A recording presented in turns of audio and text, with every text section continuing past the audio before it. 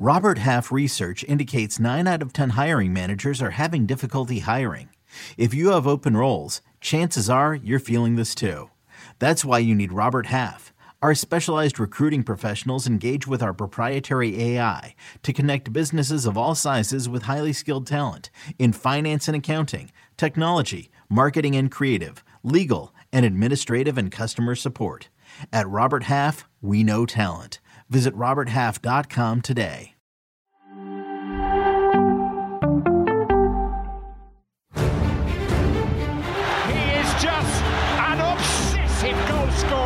They have to understand I chose to stay in my country because I'm French. And the Bernardo blinks it back! I haven't got a problem with soccer, to be fair. Football. Into the area to... Oh, what a start! What I can guarantee to you is that they want to keep everything secret.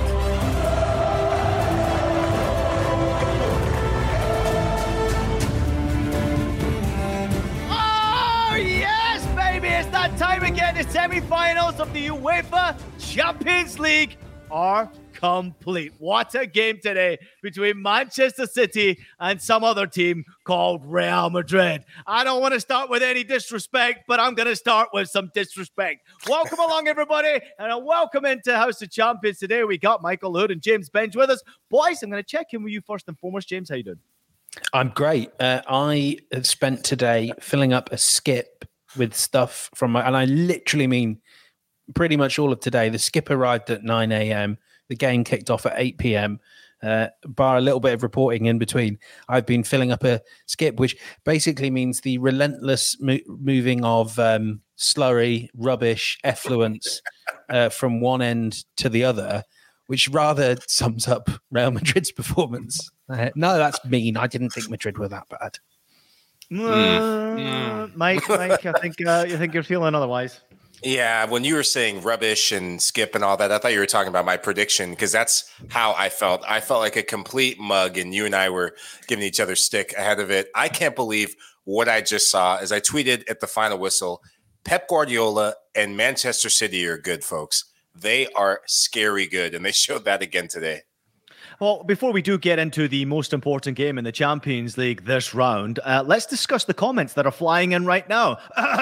Where's Nigel? Ali A jumping in and saying, Nigel in the mud. Got his prediction so wrong. Jack C, Madrid getting embarrassed. NRC, where was that arrogance from Real Madrid? Ali jumping back and he's not had enough. He says, where's Nigel? The Madrid lover, where is he? Oscar jumping in and saying after £300 billion, even a blind squirrel finds a nut. That's Nigel trying to find a prediction to get right in this competition. We had Cisfo Diodlo, hope I pronounced your name correctly. Where's Nigel hiding? By the way, we have no idea where Nigel is. He simply didn't want to turn up today because guess what? Manchester City humiliated Real Madrid today by a scoreline of 4-0. Bernardo Silva getting a couple of goals in the first half. It could have been 5, probably should have been 6 at halftime. Into the second half, we get a Militao own goal. Why was he in the starting lineup? The boys will discuss that in a moment. Was it the right choice right there from Ancelotti? And then Julian Alvarez, who came on for the main man, Erling Haaland, in the later stages of the game, got an absolute banger of a goal. Lovely passing behind by Phil Foden. Julian Alvarez makes it 4-0. And what a performance it was. Mike, I'm coming to you first on this, baby. What a night for Manchester City. Unstoppable. And I owe an apology. And I feel like every time I make a prediction, I owe an apology to someone. So I'm going to start with you, Bernardo Silva. I was begging for Pep Guardiola to take you off in the first leg. I was saying that Riyad Mahrez should have replaced you. You gave me the big middle finger and told me, shut the you-know-what up, because he delivered today. And when you have the likes of a Kevin De Bruyne and Erling Haaland, who command so much attention, it was down to the wing play. Your wide players need to do more if you're Manchester City than stay out wide. That matchup between Real Madrid's double C's, Camavinga and Carvajal, they dominated. They were physical with the two wingers from Man City, Camavinga in particular with Bernardo Silva. This time, Silva used his brain, not just his movement, but his brain to exploit that. The interchanging between he and Kevin De Bruyne, he wasn't just sitting on that right-hand side. The first goal, It was just that complex movement, overloading and flooding that midfield. City play a box of 4 in the middle of the park. When Bernardo Silva comes in to make it 5, Toni Kroos, Luka Modric, and Fede Valverde chose to have his worst game in the Madrid jersey today. They didn't know what to do with the likes of Bernardo Silva, and he cashed in not once, but twice. Congrats to you, because you were excellent. I can't believe that you. I mean, one, I can't believe this.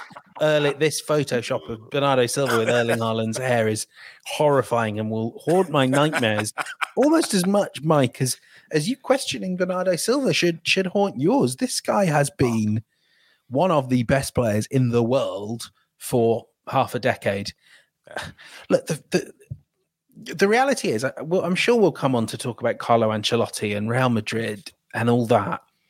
And I kind of find myself thinking the exact same things I've thought after every City game for about 2 months. I don't really think there's anything we can take away from the opposition in this game whatsoever.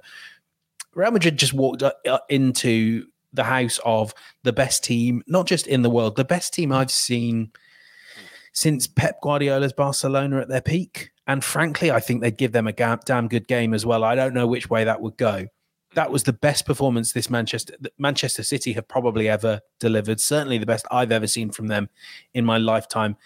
I don't think Madrid could have done anything to stop this. The best they could have done is clung on. I mean, frankly, Thibaut Courtois, put any other goalkeeper in place of Thibaut Courtois, and this would have been a hammering. And like, you watch it and you think, well, what should Madrid have done differently? Like, you know, Eder Militao is a good defender and he was fine. He's got to deal with Erling Haaland. Same with David Alaba. You know, Dani Carvajal played like Dani Carvajal would play against Jack Grealish. And I think the challenge is for a lot of the Madrid's best players, they just ran into the best version of City's players. Kyle Walker didn't need no help this time round. He just shut Vinicius Jr. out of the game. It was like that right across the pitch. I don't think this means anything for Madrid because they've just met the best team in the world and the best team they've played since Barcelona used to tonk them all the time. E. Arbo jumping in and saying, ouch, that was an absolute smashing. Tim Tiny jumping in and saying Pep Guardiola is the greatest manager ever. Here's the stat coming in here. Pep Guardiola has become the third manager to win 100 Champions League matches after Carlo Ancelotti and Sir Alex Ferguson. E. Arbo back in and saying Grealish just threw an F-bomb on CBS. We all heard it. Never mind. He ran away pretty quickly after that one right there. Time to Samba says, Krishna Vandam, appreciate your comments. Everybody coming in saying, weirdly, Courtois was my man of the match, saying Rafa Cardenas. Listen, it was an absolute top-class performance. I'm extremely excited because I think anytime, and we all kind of feel this when you're giving predictions, it's very difficult to bet against Real Madrid. It's very difficult to bet against the institution. I've been doing it for 18 months, mate. It's quite easy. You just don't win a lot of money. You don't win a lot of money. It's because it can make you look foolish, right, James? And especially when you are like us, we're putting our voices out there and people are listening to our comments and, you know, obviously they're jumping on the back of our comments and you're pretty much open for criticism when you do bet against or you do talk against Real Madrid. But very openly, I am happy to say that I predicted they'd get smashed. And I'm happy to see that Manchester City, and I'm happy to say this, James, jumping on the back of what you just said, that was the best performance I have seen from any European team for such a long time. I can't even remember such a dominant first half in a semi-final of a Champions League. And that might even be the same case when it comes to the final. City were just absolutely terrific. And of course, when you're marking Erling Haaland out of the game, or at least trying to do so, there's another one who steps up and gets the goal or creates the opportunity. City were absolutely rampant. But it brings me to my point here, Mike. What about Real Madrid? Obviously, did they get the decision wrong to bring Militao back in? Rudiger was excellent against Erling Haaland. But let's not forget, in the opening 16 minutes of the game, Haaland did have 2 shots at the Bernabeu on target. Had they gone in, it probably would have been a different game. So they didn't necessarily mark him out the game, but they were a lot more aggressive and they were a lot more confident in that first game with Rudiger there. Well, this is not the same Eder Militao that we saw leading up to the last month or so. He's been very shaky. Look at the Copa del Rey final. I would have yanked him off. I'm surprised he stayed as long as he did on the field during that match. Militao has been class for the last year. One of the big reasons why Madrid were triumphant last year in the Champions League and really proved himself. But I think Carlo Ancelotti got that wrong. Consistency. Bring the same partnership with the center backs. I saw a difference when Rudiger came in, and Madrid just, maybe it was being a few goals down, but there was more believability and more of an arrogance in that back line and assurance when I saw Rudiger come in. He wants to play against the likes of Erling Haaland. For Madrid, they didn't lose the game because of that selection. It was in midfield. Toni Kroos, Luka Modric, and I can't even think of his other, Fede Valverde, they were not up to snuff. They were the antithesis of how aggressive they were. They were so off the boil, staying off the play. They got overrun in midfield. And I think the lack of mobility is what Carlo Ancelotti got wrong. It was so hard to take any of them out because they have been your leaders in midfield throughout the season. But does that come from Ancelotti though, Mike? Does it come from Ancelotti? Does it not come as an instruction? This is how we're going to play. We're going to allow Manchester City to have that much of the ball. I mean, surely at some point when you're out there on the pitch and you're sitting back and you're defending like they were doing, they were up against the ropes. Eventually, Manchester City are going to get that goal. So at some point, you have to be more aggressive. Can't just sit and continue to take it. The players have got to take responsibility here. Yeah, and I think it's down to not having a natural defensive midfielder that will give you the shout. Toni Kroos is not a defensive midfielder. I think his reading of the game in the first leg was quite excellent. I thought that was a big reason why they were able to control midfield. But having younger players who were going to say, hey, you two midfielders, Fede Valverde, do your job up top, press, win the ball. In the first leg, Madrid pressed, and they were quite successful stifling City than they did in this second leg affair. And we've seen it. Teams that have come to the Etihad, Manchester City, 13 goals for in the knockout stages, 0 goals against. This is a City team that you cannot give time and space. The German clubs that have come to the Etihad, they learned the hard way. You have to pick and choose your times to be more aggressive. In the second half, when Madrid had nothing else to play for and said, hey, why not? Let's be more aggressive in pressing. They got chances. They look like a completely different team. They'll learn their lesson, but it came a bit too late. City, the deserved winners. James. Yeah, I don't think that Ancelotti really wanted his team to play in any way like the way they did, because, you know, as you noted there, Mike, if you wanted your team to sit on their own 18-yard box and try and counter, well, you know, you would find space in there for Tchouaméni to sit and shield the back four. I mean, Toni Kroos' defending for, I think it was the first goal, was, I mean, you know, that's elite level waitering. That's, you know, sorry, sir, let me get you. Bernardo, please let me show you to this prime location in the penalty area. But it's not defensive midfielder ring as I know it. But that's kind of why I'm just like, this isn't like, it's so far away from what Madrid planned that we can clearly read into that. City just bullied them, made them play a game that they were completely incapable of playing, that they did not have the players for. I mean, my favorite, there are millions of these stats. I could give you so many. I like the one about how Gundogan had more touches in the penalty area than the entire Real Madrid team. That Akanji had more than Benzema, I think. That was when I checked at 70 minutes. Wow. But my favorite, Luka Modric didn't make a single pass in the attacking third in the first half. You know, this is just about a team that are created. And I sent you guys as well the heat map at 25 minutes, which I think should have included a flame emoji for Courtois. But that aside, all the heat was like in Madrid's 6-yard box. They couldn't get out. This was just bully ball from City. This was like, and I know you'll appreciate this, Mike, this was like Victor Wembanyama against 5 6-year-olds. They can't get near him. Great shout, baby. Come on, you Spurs. Not those Spurs that we don't like, the other Spurs. Serge jumping in and saying Rudiger should have started this game. We also had Krishna jumping in and saying also Benzema, Modric and Kroos really felt their age, which is a great point tonight. Mm-hmm. And I think we also heard that in the commentary tonight a number of times. Maybe at this age, it's a step too far for them against a team, especially the way Manchester City like to pass the ball around. I want to get to a stat in just a minute, but I'm just going to get to this one here. Oscar, Ian, if you love Pep Guardiola so much, why don't you marry him? Oscar, I'm a Manchester United fan. I just admire beautiful football, and it pains me to say this. My father's a Manchester United fan. I had to FaceTime him at halftime and said, I don't think I've ever drilled a Manchester City performance ever before. But have you come to terms with what's going to happen to you on June the 3rd? Oh, come on. I think it's best to embrace it now. can we do Succession spoilers? Like pre-grieving, it's worth you coming to terms right now with what's going to happen to you on June the 3rd. I'm almost, because it's going to be it would be so pleasurable for me to experience your suffering in person at Wembley. I'm almost minded to sell my Beyonce ticket and try and get to the FA Cup final. Well, we kind of had a warm up after watching the pain you suffered while your team went to the Etihad.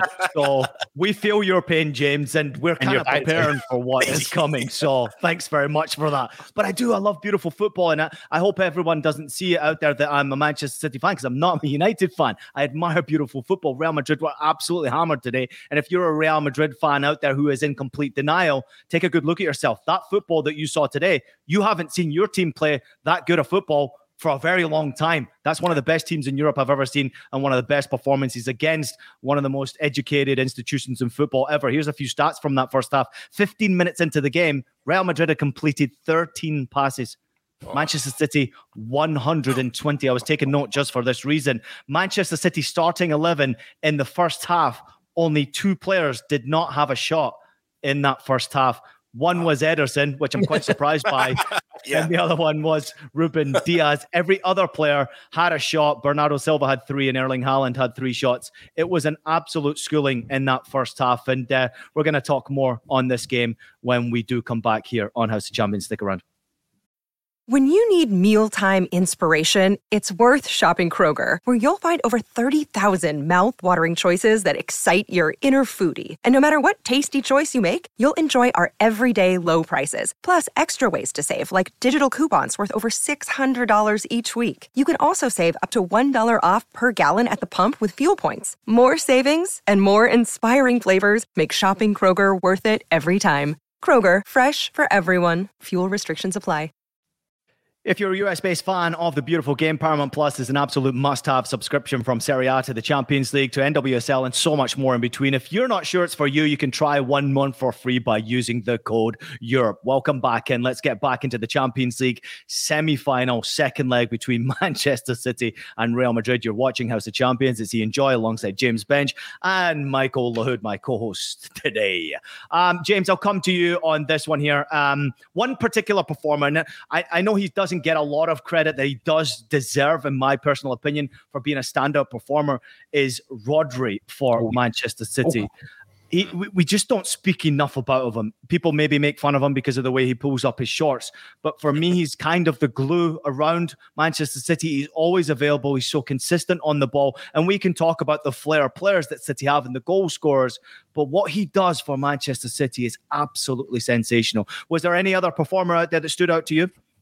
I mean, that's quite interesting, because I haven't quite finished my piece on the game, but kind of almost the point I made is, you know, you have moments for City where they're the Gundogan, they feel like the Gundogan team, or the Haaland team. Obviously, they always feel like the Haaland team, or even the team of the 4 centre-backs. You know, that's been a bit of a narrative of late. And yet for this one, it really felt like a team in symphony together. I mean, I could pick loads, but it's more about personal preference. I think I absolutely love just sort of, I mean, I had it on the iPad, so it was quite, so you don't always notice it, and you just go, oh, Gundogan's in the box again, unmarked.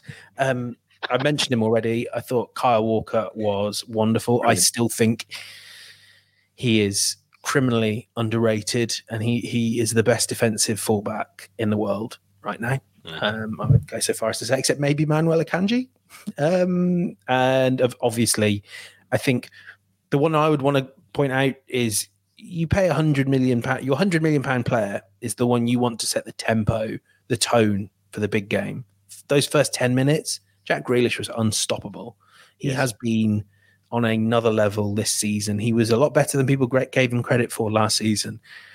But if you're getting performances like this, and when I say things like 100 million is a bargain, we all have to remember that, you know, everything that hangs over City, and we should mention, like, you know, there are an awful lot of questions that City need to answer, and awful lot of things that could happen down the line that may take some of the luster off this. But equally, like, man, that's £100 million talent there, and I adored watching Grealish today.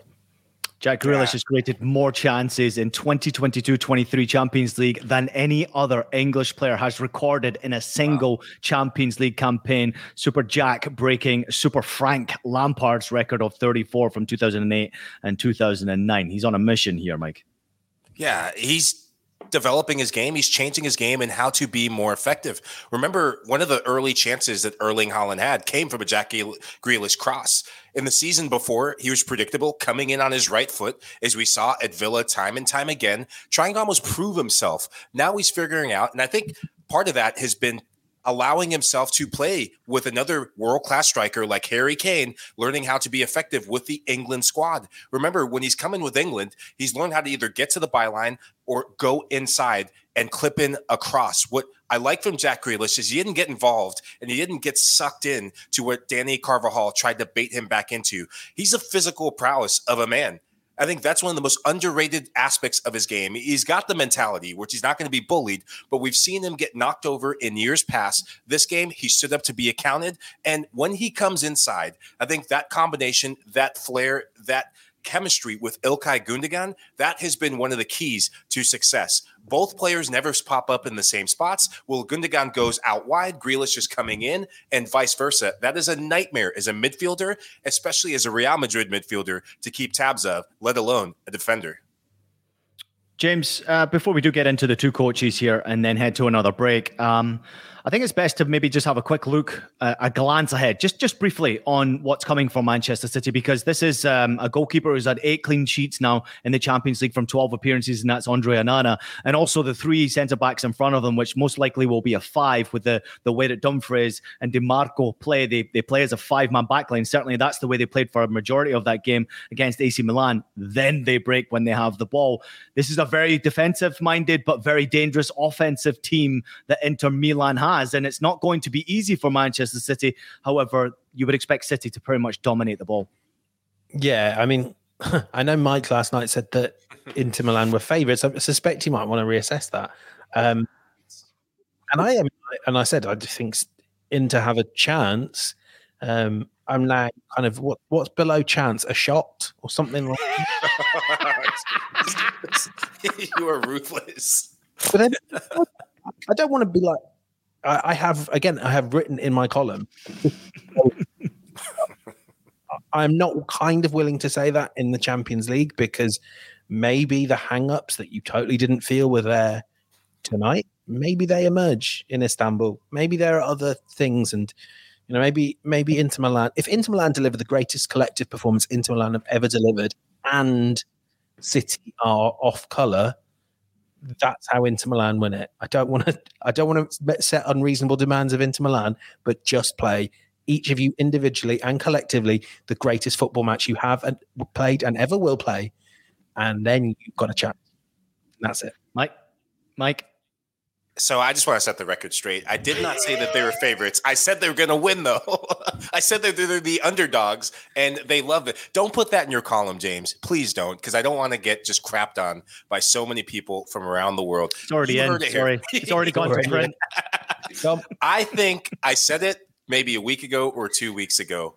I cannot wait for this final because I think, and now I hope, given this City performance, it was – a certainty in my mind. Now it's becoming an absolute prayer. Get your rosary beads out, because this could be the time that we see Romelu Lukaku have his greatest moment in an Inter jersey. He's going to have to. The whole team, as you said, James, collectively will have to. The collective nature of how Inter are playing, that could be the strength that goes up against this City team. Right now, it's really hard to see City, given the momentum that they've built, losing any sort of game, let alone a final. But it's a one-off. Inter Milan are a cup team. It's a one-off, and you can't sleep on Inter in cup finals. They are pretty good. Mike, this is one of the best teams I think I've ever seen play football, Manchester City. And I think if they do get that one Champions League, we could be looking at a domination for a very long time from this Manchester City club. And the way that they bring players into the club, the way that they rotate players out of the football club, the way they stick by players, the way they have these fresh players off the bench who can just win games for you, the way that they come up against a challenge and are ready to go. They are, in my opinion, the best team in Europe right now. So I'll be finding it very hard to think that Inter can have a sniff. However, the only thing I will say against Manchester City is that their away record, if you look at, they draw a lot of games on the road in the Champions League. They have drawn a lot of games on the road. And of course, they're not playing the Champions League final on home soil. It's going to be an interesting one for them. But I just don't, in my personal opinion, Manchester City far too good. I'll be surprised if City don't score 3 in the final. That's as far as I'm going. And I understand. I get Onana's record of clean sheets. I mentioned before 8 from the 12. I get it, how well organized Inter are. But this is something that Inter have not faced yet. They've gone the easier route to the final. We can't deny that, Mike. They've gone the easier route on the bracket to get to the final. You're playing against the Portuguese teams. Then you obviously get a Milan side that you've dominated domestically for a long time to get to the final. Now you're coming up against a team that's just blown past the best that there is in this competition. Yeah, so I just don't see it. Go ahead, Mike. Ian, this is the Champions League final.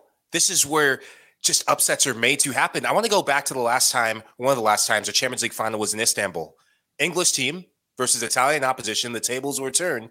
And what were we saying about the Milan side of 05? Unbeatable. Liverpool aren't going to have a chance in hell against this Milan side. This is a final. And you can't sleep on Inter. I know that we're saying City, on paper, City, I mean, they're going to wipe the floor with them.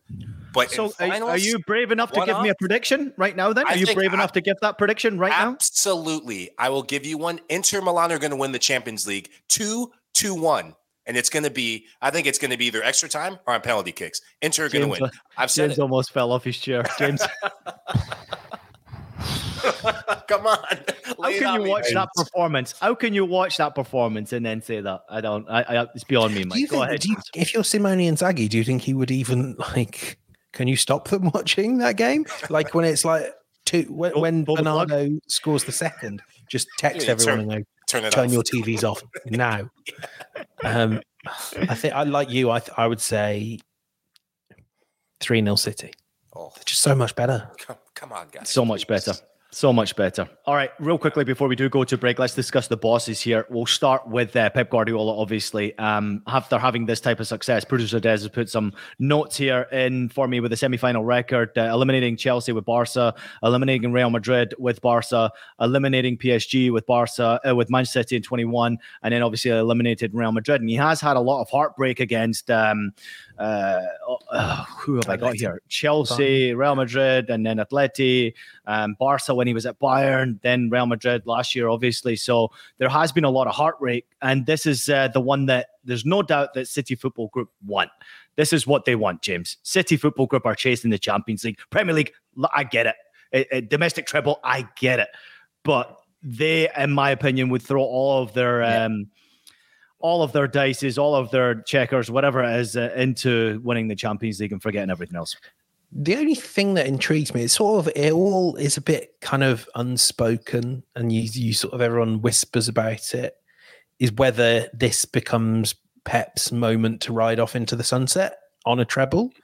You know, we know he's someone that, you know, doesn't feel like he has to stay forever. I don't buy it.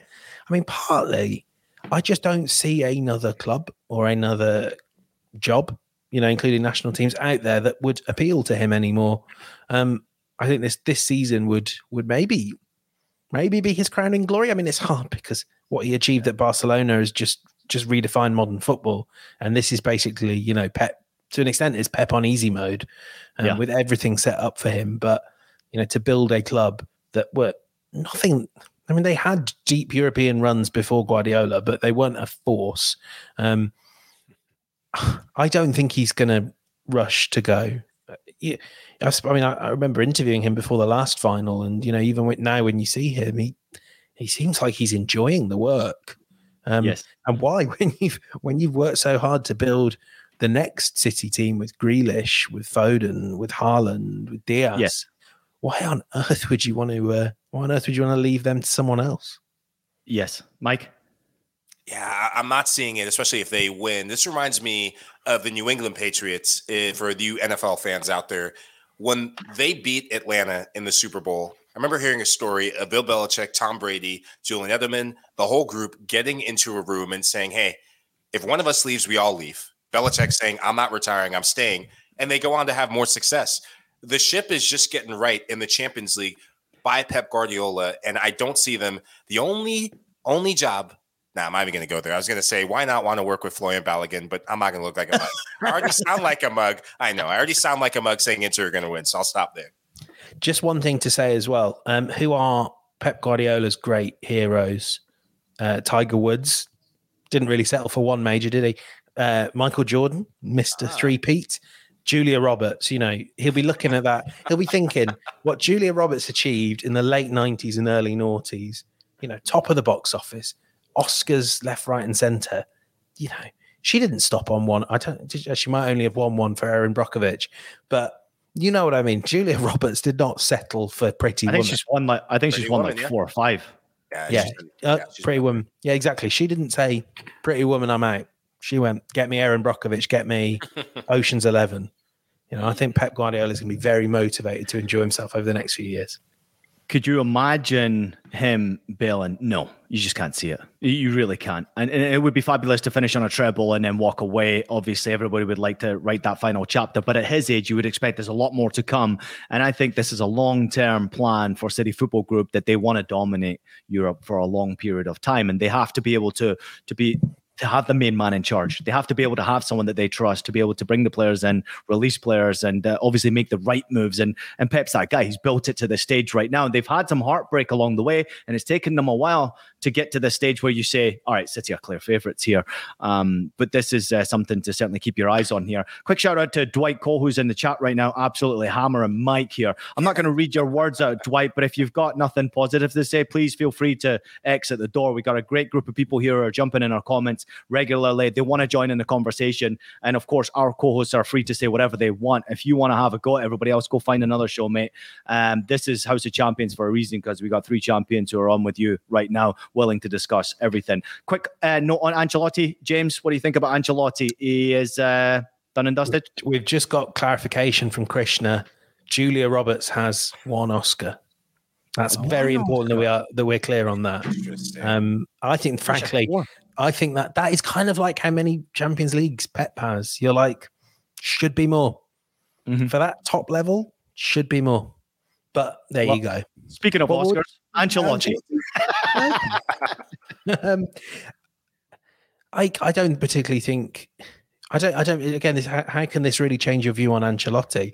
I think for him, the Brazil job makes sense. And as we were saying yesterday, I think it was Nigel was saying, the fact that the Brazilian national team are willing to kind of rip up what is history for them. And I'm personally of the view that big international teams should be managed by people from their country. But it shows what he is elite at. He will always be one of the best at the world in managing and wrangling superstar talent. I think Madrid would be taking an almighty risk letting him go, whoever succeeds. I mean, you're thinking Nagelsmann or Zidane, Pochettino, probably looking at that Chelsea contract saying, this pen's not working, lads. Just give me a week. I'm not sure. I think would be certain that as great as all those names I've just mentioned are, I feel like there's a baseline with Ancelotti, which generally means you'll be there or thereabouts in the Champions League. In particular, that's what matters to Madrid. And, he has done phenomenally well for them in that competition. So I think it would be a shame for Madrid to lose them. But if I was him, I'd go and take the Brazil job, because that just would be amazing. Great job. Oh, my gosh. So much talent to work with. I mean, if you're him and you see the players on display from the last World Cup, as Nigel said yesterday, it's a big, big honor to be, I think we'd be one of the first non-Brazilians to coach the Brazilian national team. You get to work with players that you already have worked with, the likes of Vini Jr., who will be the next talisman for this Brazil team, Rodrigo stepping in, and maybe, just maybe, he can right the wrongs of this crappy season for Richarlison and get him back in good graces. Mike, just repeat for everybody out there one more time, including Dwight Cole, what your prediction was for the final. I'm saying a bold 2-1 win for Inter. Who scores? Inter to win the Champions League. Lautaro and Big Rom. I thought you were going to say an Erling Haaland hat-trick with 2 own goals right there. Great job, Michael Lude. You heard it here first. Producer Des, cut that, save that. He said it, not us. Great stuff, boys. That was the Champions League semi-final second leg. Manchester City getting a convincing 4-0 win over Real Madrid. They move on to face Inter Milan in the final. And what will be a massive game for Italy. It will be a massive game for City fans. There's no doubt about it. We're looking forward to it. But speaking of teams from Italy, we're turning our attention to a couple who are playing in the Europa League next, right here on House of Champions. Stick around. Quick fire whip around, because that took us 35 minutes to get to this third segment of the show. Normally, we're only supposed to do 40 minutes, but I seem to enjoy going 50. So let's try and whip around this one pretty quickly. James, I know the Europa League, obviously, there's so many tremendously talented players that we find out in this competition. We got 2 big teams from Italy in there with Juventus and Roma. Obviously, Sevilla, maybe they should have this trophy named after them, in my personal opinion. Sevilla Invitational, yeah. I think that would be quite a good name for it. The Unai Emery Invitational. Or Unai Emery presents the Sevilla Invitational. They were so unlucky against Juventus away from home. I couldn't believe they almost got that victory in the last seconds of the game, conceding that goal. Let's turn our attention to that one real quickly before we obviously discuss Xabi Alonso and Leverkusen up against Mourinho and Roma. Michael, come to you on this one. Obviously, Juventus against Sevilla. I favour Juve to make it to the final. People think I'm crazy for that. Am I? I think you're a little bit crazy. Probably not as crazy as me talking about Inter winning the Champions League, but this is a Sevilla side. They are the kings of the Europa League. Since they've gotten into the knockout stage, home is where the heart is for the side from Andalusia. And Yusuf El-Nesri, he loves to play at home. He loves to score goals in this competition. He was 1 goal or maybe 2 clear chances away from being even more of a hero. Getting that first leg goal will give him so much confidence. Sevilla, they will be kicking themselves for not seeing the game out, because they will be happy to sit back, absorb, and wait for their one chance. The longer this game goes into the 90 minutes or maybe possible extra time, the needle goes towards Sevilla and that 12th man of their stadium. That will be a factor in this game. James? Not a huge amount more to add, because as I've been very clear, I'm not interested in this tie very much at all. But it is definitely the case that Sevilla are really rounding into form. Obviously, that 3-0 win away at Valladolid, I think, on Saturday or Sunday. Must have been Sunday. Whereas Juventus, obviously, there's so much hanging over them. I guess they know probably that they have to, from talking to colleagues in Italy, and they're like, they know they probably have to win this competition to play in the Champions League next season, play in any form of European football next season. I think that's more of an inhibiting factor, specifically with this Juventus team. It's hard to know why. It just is the sense I get of the way that Allegri has managed this team this season. I almost think they're far better when the pressure's off. I mean, that's why they've been wobbling in Serie A now that it's like, we could get second, we could blow it. So yeah, kind of fancy Sevilla for this one. But look, you know me, I'm all about Roma Leverkusen. We'll get to that one in just a quick second here. I'm going to just mention the fact that obviously Allegri understands that Juve have been very inconsistent this year. From what we've seen from some of their superstars, it's been inconsistent performances. He's made some interesting choices with the starting 11 as well. So I'm really intrigued to see which 11 he goes with here. Producer Des put in a great comment here from Jose Luis Mendilibar. He's mentioning that he wants to renew, but the club insists on waiting until the end of the season to see if he can renew. This is a great comment that Producer Des put in here. Some of you thought, this fool, he comes here for 3 months, he is a dead man. And well, he is not so dead. He is quite alive. I love to hear comments like that, especially when you've got a real opportunity of making it to a European final. If you watch them domestically, yeah, you're probably not enjoying them and wondering why the hell they're here. But this is their competition. They know how to have success in this competition. And I'm really excited to see if they have success once again against this Juve team. I'm intrigued to see how Juve perform. If Juve play well, I really believe that they can make it to a final. But again, this is another team that I just do not like to bet against, and that is Sevilla. So I'm staying well away from that game. James, it's time. Let's discuss Leverkusen against Roma. Xabi Alonso, obviously, so many people are talking about his future at Leverkusen. He is certainly a well sought after coach. Could it be Real Madrid? Could it be Spurs? Could it be every other bloody club? He has said he's staying. Yeah, saying he's staying. Yeah, everybody says they're staying, James. All right, until they're not. So, I mean, this is a big game for Xabi Alonso, and he's had a fantastic season at Leverkusen, especially after starting off poorly. They were losing games. They were inconsistent. They had some injuries, but they just couldn't get the team to play. And then all of a sudden it clicked. Go on a 15-game run without losing, or 14-game run without losing. And then all of a sudden find themselves 1-0 down against Roma going into the second leg. It's a great game to look forward to. Yeah, and it has sort of slowed the momentum a little bit over the last few weeks. I mean, they drew away to, and I know Stuttgart are fighting for safety, and Leverkusen probably know that they're going to get top 6, but they're not getting top 4. And I suspect they probably rotated a little bit. I think the question really for me is that first leg was the Mourinho in Europe game. Roma slowed it down. They rode the early pressure and actually kept Leverkusen at arm's length. I thought they dealt with Diaby and Frimpong really well down that side. Took that chance that came their way and just drove Leverkusen to distraction. Does that work as well in the Bayer Arena? I mean, not that the Bayer Arena is some great cauldron of noise and difficulty for Roma, but it's easier to do that sort of stuff when you've got your own fans cheering you on, and the pressure for the referee is from your fans, not from the Leverkusen fans. And it's tough. It's a really tight one. You kind of lean towards Roma on the basis that there's so much experience in that team. There's so many players that and on the bench know the dark arts really well.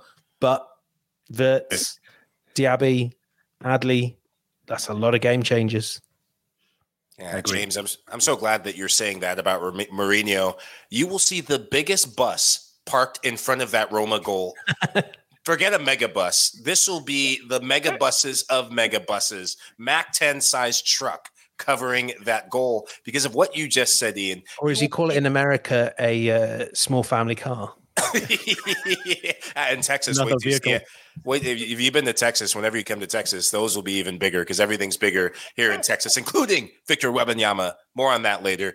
But when you look at this matchup for Roma, it's about managing the game. Mourinho, I think the only wrinkle is leading up to this tie, they've played every second leg match at home at the Stadio Olimpico, and it was getting and staying competitive in that first leg. I just wonder, given the injury situation, given not having as many players healthy, I just wonder if Mourinho gambles and says, okay, Dybala, you're in, or some of these other players. I don't see that. I think he's going to try and frustrate Bayer, and it brings me to this. That first goal is going to be massive for a young Leverkusen side. We've seen what happens in Europe and domestically when they get that first goal. They'll take it any way, which way they want it. Keep an eye, not just in that front three, but both outside backs. Frimpong gets so many accolades, but Becker in Europe, he has been quality as well. If he can get involved more than he was in the first leg, then Leverkusen will have the advantage. Matt Osmond jumping in and saying Sevilla against Roma in the final. Anyone but Juve, he also says. Arbod saying Sevilla against Leverkusen. I agree with Matt. It'll be Sevilla, the team that never lose the Europa League final against Roma with Jose, who never lost a cup final. Nice comment from Krishna coming in right there. And then the bus comment. Everybody seemed to like the bus comment right there. Before we do move on to some fun, go ahead. He coined that phrase. People kind of forget now because he's like the ultimate bus driver. It was against Tottenham or Bolton when he was Chelsea manager. He complained about them parking the bus. It was Bolton, I think it was. Yeah, it was Bolton. Rightly back in the day. Real quickly from both of you on the Europa Conference League, West Ham are in action against AZ Alkmaar, who scored 5 goals before halftime at the weekend. I watched their game. It was awesome. They were brilliant. And one of the games in the Netherlands that wasn't cancelled because of smoke bombs being thrown on the field, they got to play. AZ Alkmaar look absolutely unstoppable. So this would be a big game for West Ham. And then in the other game, Basel against Fiorentina. Basel have a 2-1 advantage after an amazing comeback win in Florence in the first leg. I'm excited about this one because one of my former teammates from St. Pauli, Timo Schultz, former boss at St. Pauli as well, has taken over Basel from the summer onward. So I'm hoping his team do pretty well for them, especially getting to a Conference League final. That'd be awesome. So James, then Mike, just give me your ideas of what to expect from the conference from both games. Yeah, I mean, obviously my eyes have been quite heavily on West Ham. I thought they were really great how they responded to a bad start against Alkmaar. And I almost think that's the antithesis of what you expect from West Ham. Yeah, they lost to Brentford, but like they're safe. They'll be fine. So they're not too worried about that. And all those eggs are in that basket. They've just got better players than Alkmaar, Declan Rice in particular. But the options they've got across the front line, it feels like it feels like a little bit of West Ham destiny right now. And I know it will mean a lot to Alkmaar as well, but this is something that has been driving West Ham forward in the Europa League last season and now in the Conference League. That chance to get European silverware, it's something. I mean, it's also, let's just say, it's one of the brilliant parts of the Conference League. I know that it's not really invented for the English teams to win, but just opening up the European competition, the European world, and giving us 4 phenomenal finalists, all of whom it would mean a great deal for them to win. So much love for the Conference League and its sexy trophy. I think that if West Ham are to win this trophy, they should give David De Gea his flowers and kudos and saying, thanks, David. You gave us confidence with that howler of a moment at the London Stadium, because they're rounding into form in Europe. And you look at players that have taken a long time to settle in. Lucas Paqueta looks more like the player that they brought in from Lyon, stepping up higher. I think when he first got into the team, he didn't know where he was going to be effective. Antonio being more like the Antonio we saw last year. And Benrahma. Said Benrahma was a big factor in them playing well and almost qualifying for Europe. He seems to be more of the player. I am very intrigued by this Fiorentina Basel side. Ian, you had told me not to sleep on Basel, and now I know why. They're a team. Fiorentina, a bunch of individuals, and that Lech Poznan game, that was the exposing game that led to this. Their back line is not as solid. Fiorentina, they look like world beaters after the World Cup. They're not the same team. They need to get it together. They have individuals that can come off the bench and in attack to win you a game, but you need more than just individual performances to get into the final. Yeah, very excited to see actually who makes it to the final in both of those games there. I just hope to see a great final more than anything else, and may the best teams win. James, before we do move on to our final comments and just talk about the championships before a bit of fun in the end, I want to discuss Ivan Toney. The news broke, and I read your article today on CBSSports.com. Suspended for 8 months. Maybe give us some details on it. And also, I mean, this is absolutely unreal news. I mean, this is crazy. Massive, and a little bit more than what was expected. You know, the talk was that it would be around the 6-month mark. And of course, bear in mind that the season's nearly over. So that 6 months would have been out till November. That's a slightly bad injury. As it is, mid-January, he will be able to train with his teammates from September the 17th onwards and play from January the 17th. But I don't know how much value 4 months of, I mean, it's better than nothing, but I don't know how much value 4 months of training but not playing brings. It's a huge, huge blow for Brentford, because it's not even like it's long enough that you can plan without him. They probably can't sell him now, and if they do, they'd be selling him a huge markdown. It's a blow for Toney as well, of course, and you know, it's frustrating to see that, the Premier League's second highest scorer, and of course, like, you know, everyone knows it is wrong. You know, and it's very clear. The FA are very clear and have long been very punitive on footballers betting. But let's not forget that on Ivan Toney's Brentford shirt is Hollywood Bets. If Ivan Toney sits down to watch his next opponents on Sky Sports, he will be bombarded with betting adverts. If you go to any Premier League game, you cannot escape betting. And I know that we live in a podcast world where we talk about betting, and no one is kind of immune from this. And for a lot of people, betting is just good, harmless fun. But as much as, you know, I'm not condoning what Toney has done, he is reflective. This experience in this case is reflective of football's culture towards betting. And, you know, if that doesn't change, and we do need to take gambling companies off football shirts, if that doesn't change, like, there will be more Ivan Toneys. And I think we need to kind of deal with the root of the problem, as much as we do also have to make clear that footballers can't really bet on football. Do you think that that's why the Premier League made a move early on? Because obviously dealing with this Ivan Toney situation, because they've taken the move to remove the betting companies from the front of the jersey, but they can still have it on the side of the jersey, if I'm not mistaken. And don't forget, of course, hanging over a lot of this, and I would include even the Ivan Toney case in this, and obviously this is the FA's decision, but football as a whole is very keen right now in the UK to prove that it can police itself, so that the government doesn't enforce an independent regulator on it. Now, that is particularly the case with the Premier League, but across the board, football is doing everything it can to convince, you know, those that make the laws that it should be able to police its own house.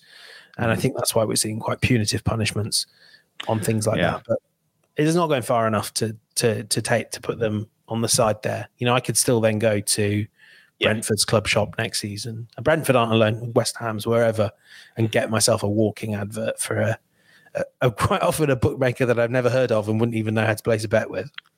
Yeah, trust me, I waited a long time before I could place a bet, even after I played, because I didn't want it to get anywhere near my career. And I waited until after my career to do many things that I wasn't supposed to be doing, but I still had some fun after I finished playing. And I do love a wager. It's something that I'm quite passionate about. And for many people out there, they obviously understand and recognize that I am very heavily involved in the gambling space.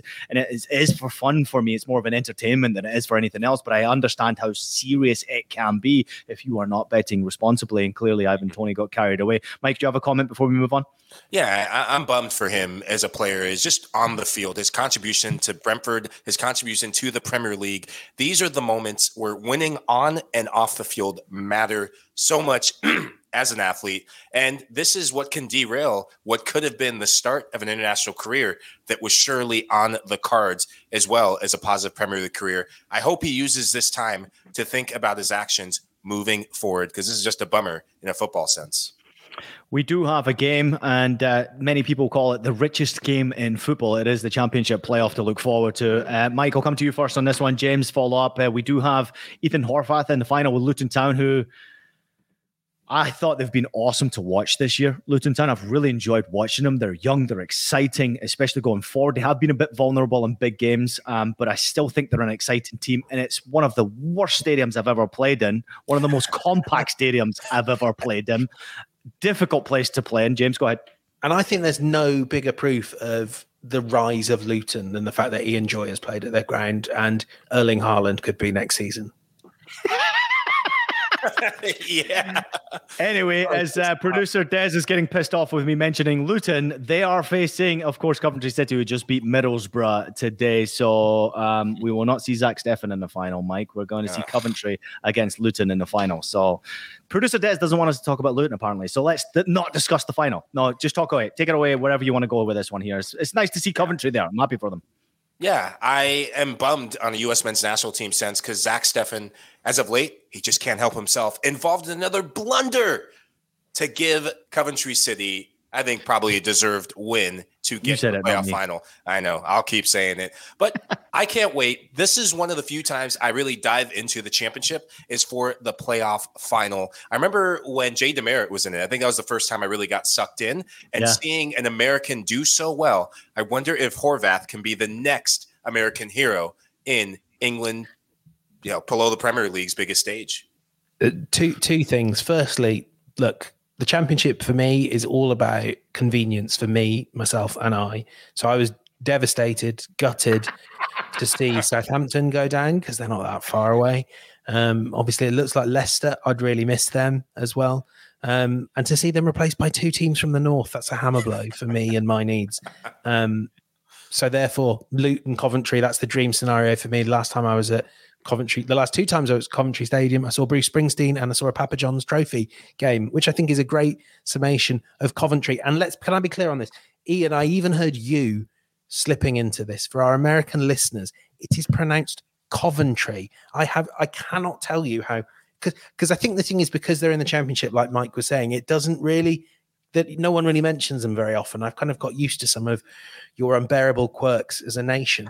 But this Coventry thing needs to stop right here, right now. It is pronounced Coventry.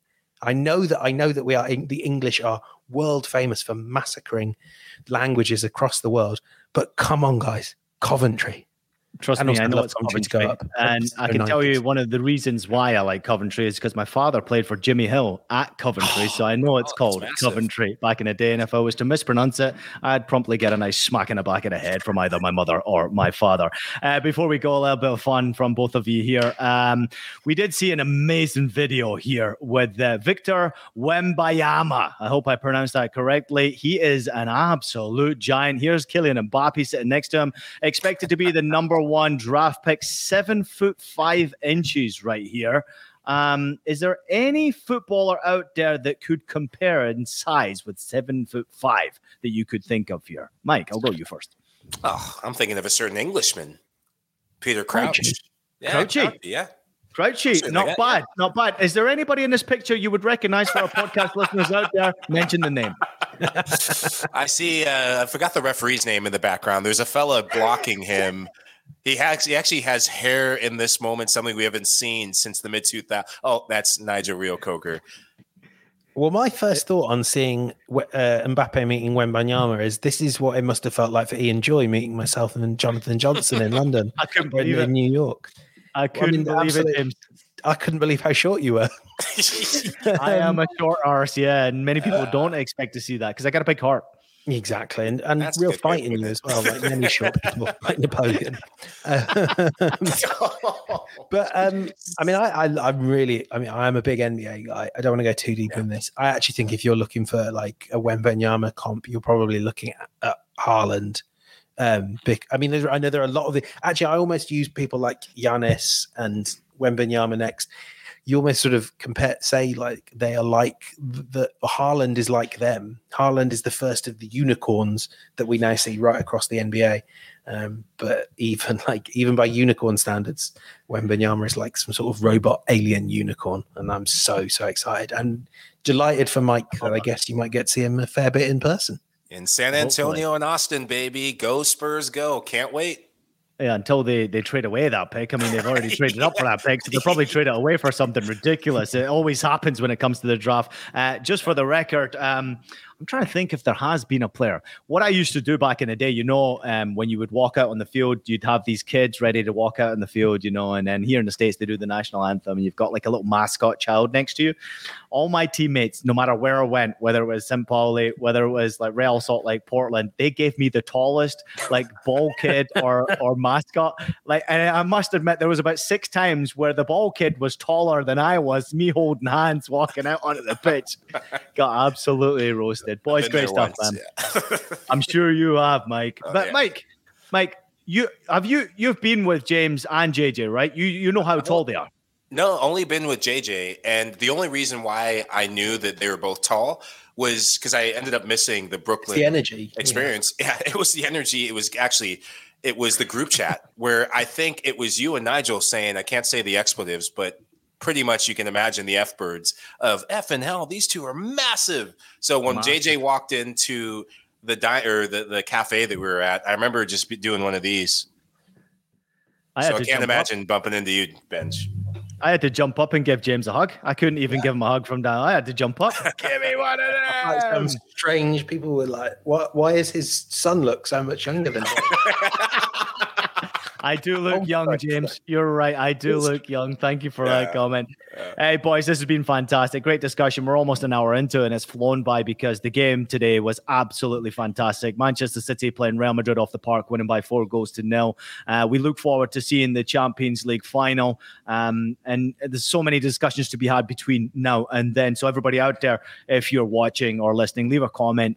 Make sure you jump in and like and subscribe. Share the show as much as you possibly can because there's plenty of shows coming up between now and that Champions League final, which you can watch on CBS Sports and Paramount Plus. It's going to be some game, and we cannot wait for it. And also enjoy the Europa League and the Europa Conference League tomorrow as well.